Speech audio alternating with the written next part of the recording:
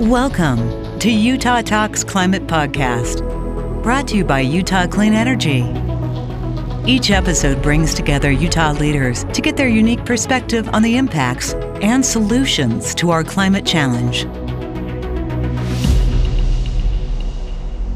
Welcome to the Utah Talks Climate Podcast, brought to you by Utah Clean Energy. Each episode brings together Utah leaders to get their unique perspective on the impacts and the solutions to our climate challenges. My name is Tom Love. I'm president of Love Communications in Salt Lake City, and welcome to another edition of Utah Talks Climate. I am very honored to have my good friend, Mr. Mark Preiss, the executive vice president of the Zion Forever Project, as our guest today. The Zion Forever Project is the nonprofit arm of Zion National Park, Cedar Breaks National Monument, and Pipe Springs National Monument, all in southwestern Utah. Mark, welcome today. Hey, it's great to be here. Tell us a little bit about what the Zion Forever Project does and how you ended up there, your background, and your commitment to this fabulous project.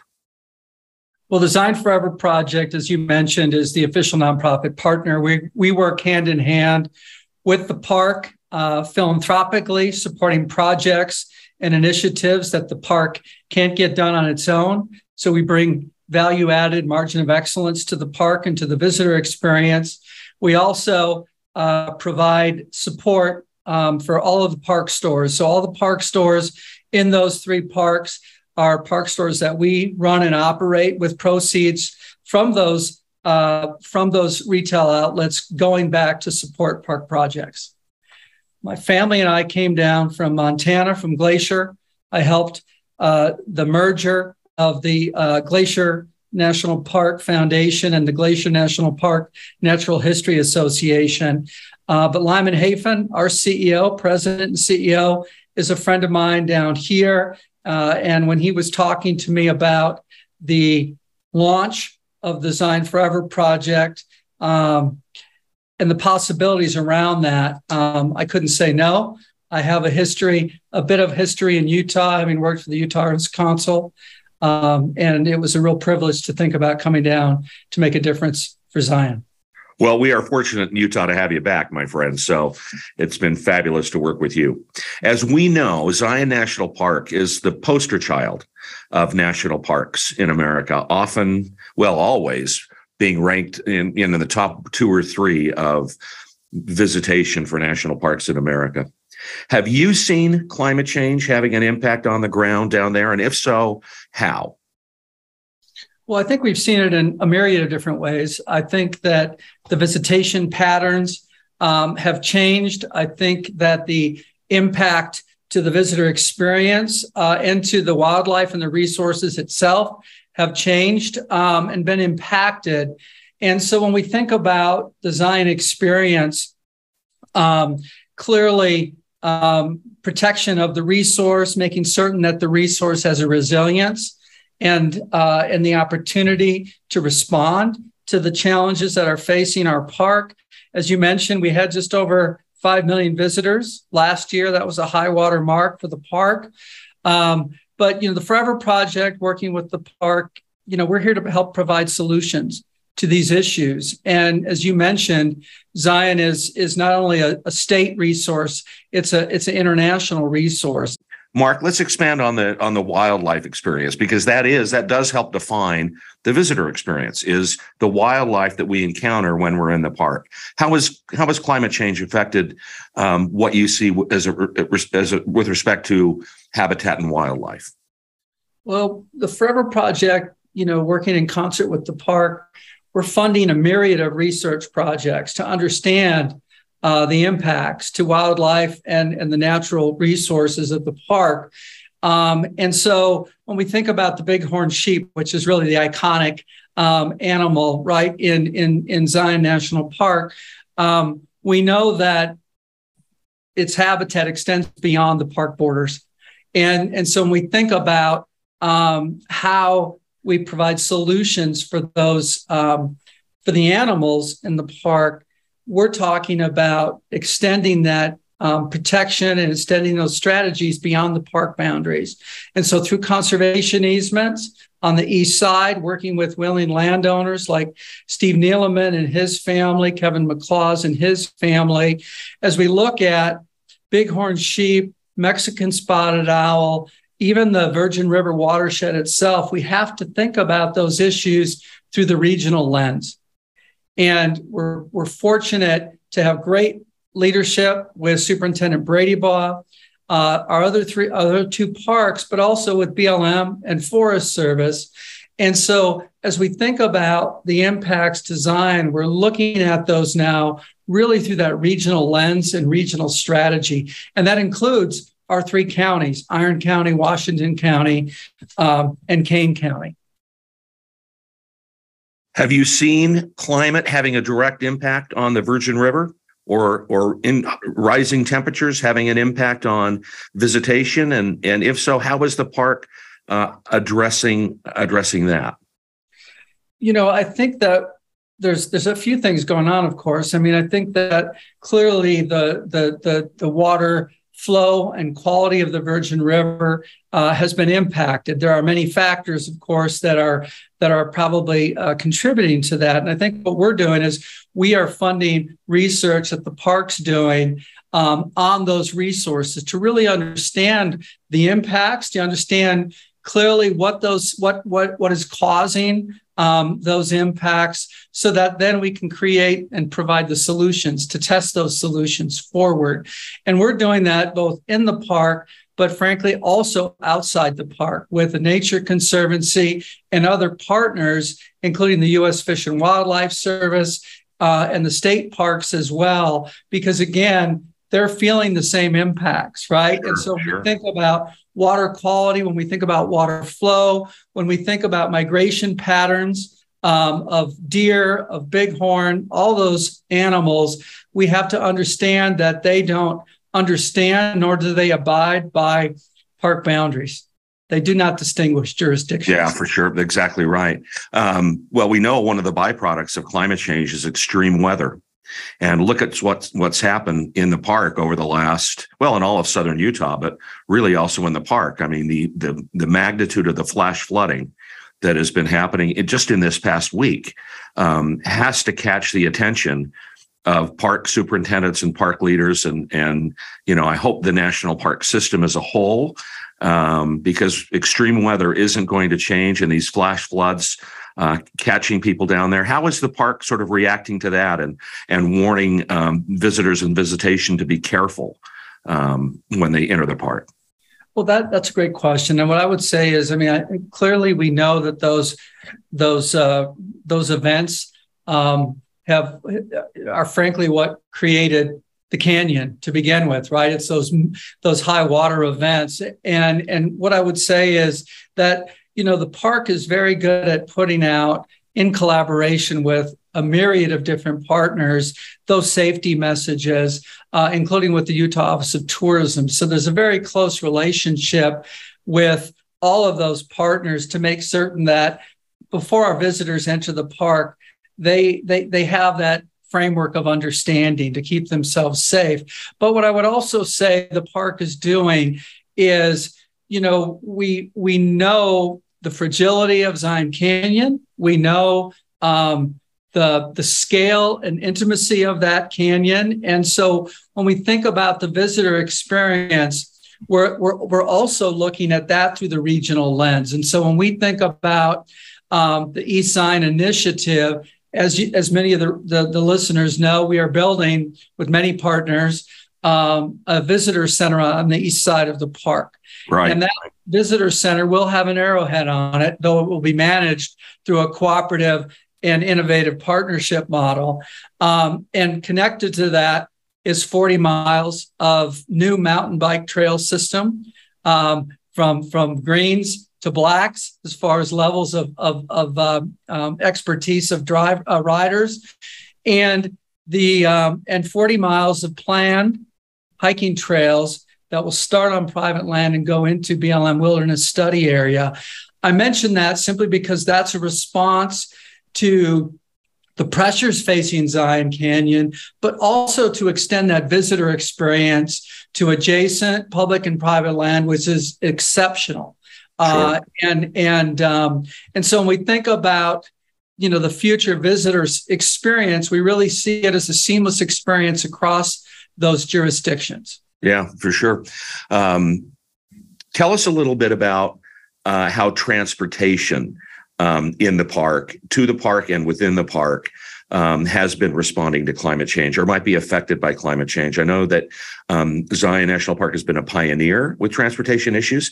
Tell us about what Zion first launched and where the transportation system will be going with climate change in mind. Yeah, no, that's a great question. In 2000 is when the first propane shuttles came in onto the system. Yes. in Zion. It was a collaboration between the mayor of Springdale and the park and the Zion Natural History Association, which is what we were called before the Zion Forever project. And there was, as one can imagine, there was concern that with this work, people were going to not be able to go up the canyon with the freedom that they were used to. And as we all know, the numbers don't lie. Last year, there were 6 million boardings on that system. And so people coming off and on using that on an annual basis, 6 million visitors and locals use that system. And as folks know, it's a seamless system between Springdale and Zion National Park. And so what's happened over the last few years is obviously the propane vehicles are 22 years old now, right, well beyond their shelf life. And so working with the governor's office, working with our entire congressional delegation, every county, every municipality surrounding Zion National Park, the National Park, through the U.S. Department of Transportation, secured a $33 million grant to replace the propane with electric and to install 27 charging stations. Oh, fabulous. In the park and within Springdale. And so those will have 30 new electric shuttles. The 2 pilot shuttles are on the road right now, but over the next several years, delivery will happen in a sequenced way to replace those propane. So that's sort of phase 1. And those are electric. And again, just like Zion really led in this space in 2000, it's really leading in this space as we go forward. And particularly because of that connectivity across jurisdictions between Springdale and the collaboration and cooperation between Springdale and the park. But what we're also working on with Utah Clean Cities, Kane County, and Washington County is what is that extension of that shuttle experience and mobility strategy look like across that larger landscape. And so what we're hoping to do is, of course, as we build the visitor center on the east side, it has a shuttle station, right? It has a shuttle stop. It has that shuttle infrastructure, including, the electric infrastructure that's going to be necessary. So the idea being that eventually, as we move forward, connecting visitors from visitor center to visitor center through that new leg, that new phase of shuttle, which has to fit through the tunnel, right? Side by side. Sure. Is what we're talking about now, Tom. And there's a lot of energy behind that. But that's also something that as we move forward, we're going to need that level of collaboration I mentioned.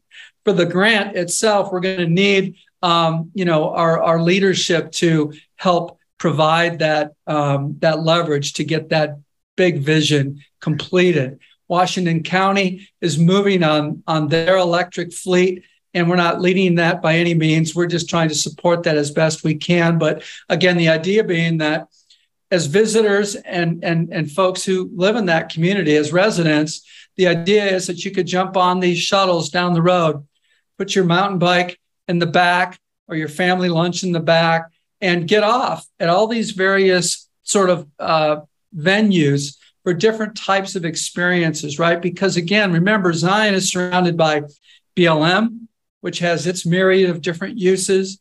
and the Forest Service, which also has different uses and experiences available to them. And so I think the big idea regionally is how do we create that framework of experience? Because if we do that right, it will also help us understand and adapt to the continued changing climate. Right. I remember the debate around the shuttle system in the year 2000, and everyone was scared of it, and everybody forecast doom and gloom. And what do you mean we can't drive our cars in there anymore? And it's been one of the greatest things ever. And Zion National Park was a pioneer and had the first shuttle system of any park system and proved it could work.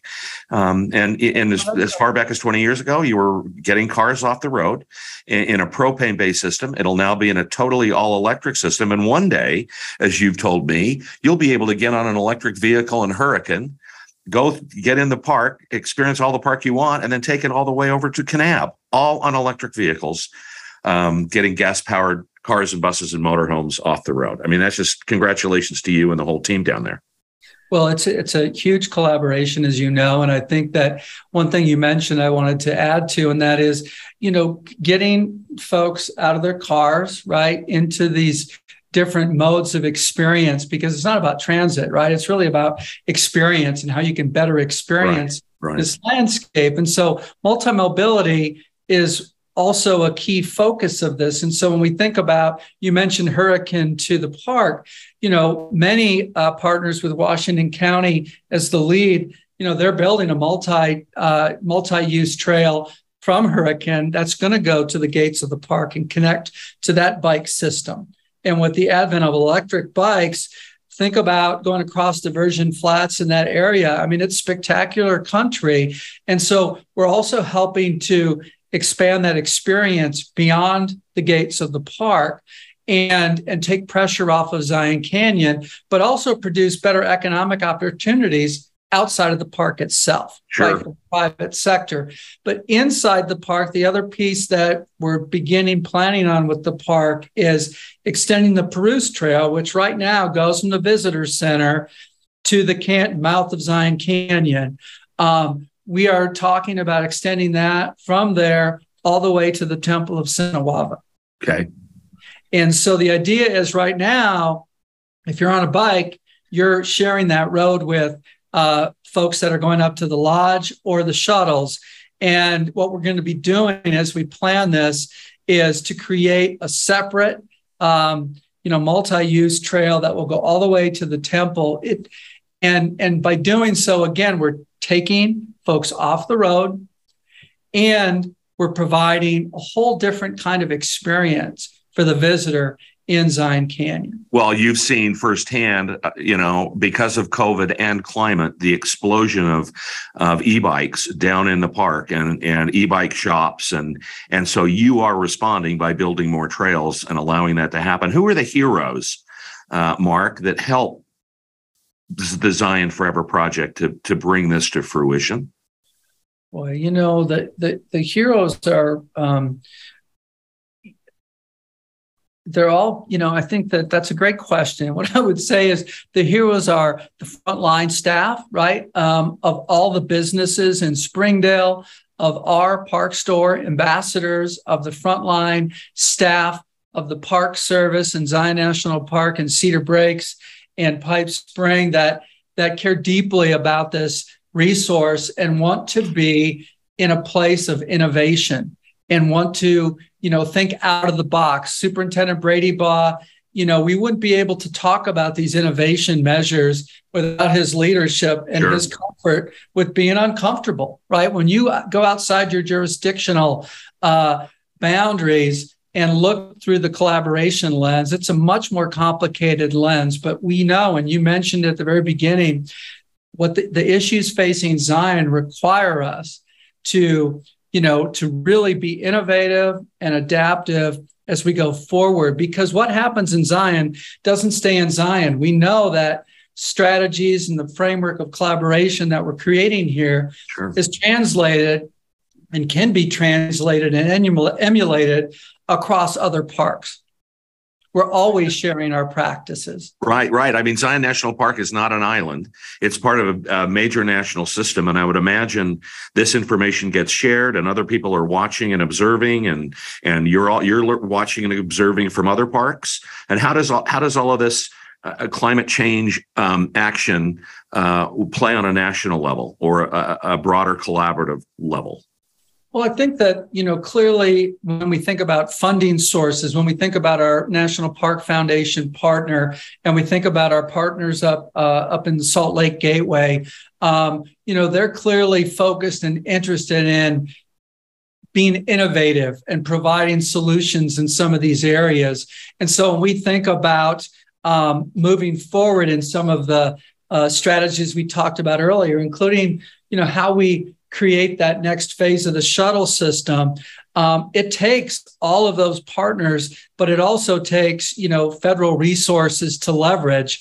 And so as we have those conversations nationally, they come all the way back to our leadership here in the state, and having the governor's office, the congressional delegation, and in our private sector leaders.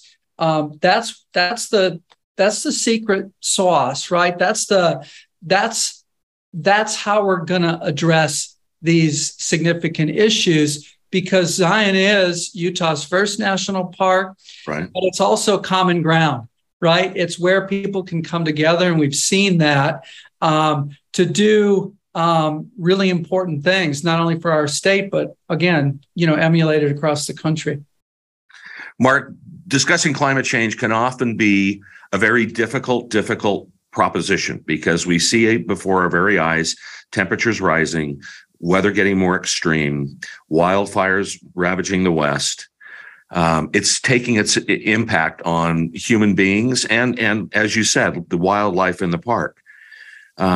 What gives you hope for the future for that region and for the park? I love to hear you talk about collaboration and people working together. It's great when people can work together for common solutions. But what gives you hope for the future as it relates to climate and your part of the region? Well, this may, listen, I've got two boys. I've got a 17-year-old boy and a 14-year-old boy. And, they know what we're doing. They're smart. They have great intellects. And my youngest is, already trying to map out migration corridors globally to help address climate change and give resilience, right, to our native species. And so I think that what gives me hope is the people that I work with and the resilience that they're exhibiting. When you're in Zion National Park, whether it's your first visit or your 30th visit, when you are in that space, it is a transformational space. It's a transformational experience, and that's singular. These are singular experiences that we as Utahns, we're protecting those for a global audience to come. And so, what gives me hope is the next generation and the next generation and the next generation. And so our job is simply, we need to give them the right foundation so that they can innovate and continue to be great leaders as we go forward, Tom. Well, congratulations to you, Mark, because the collaboration that exists down there and the innovation that has already happened at the park is inspiring and a fantastic example to many others. Is there any other last point you would like to make as it relates to that region and climate change and what you are working to do every single day? Tom, I think that we should have our lead natural and cultural resource specialist, Cass Bromley, on the call today, because she could really get you, get our listenership, the details around some of those really specific impacts with wildlife, et cetera.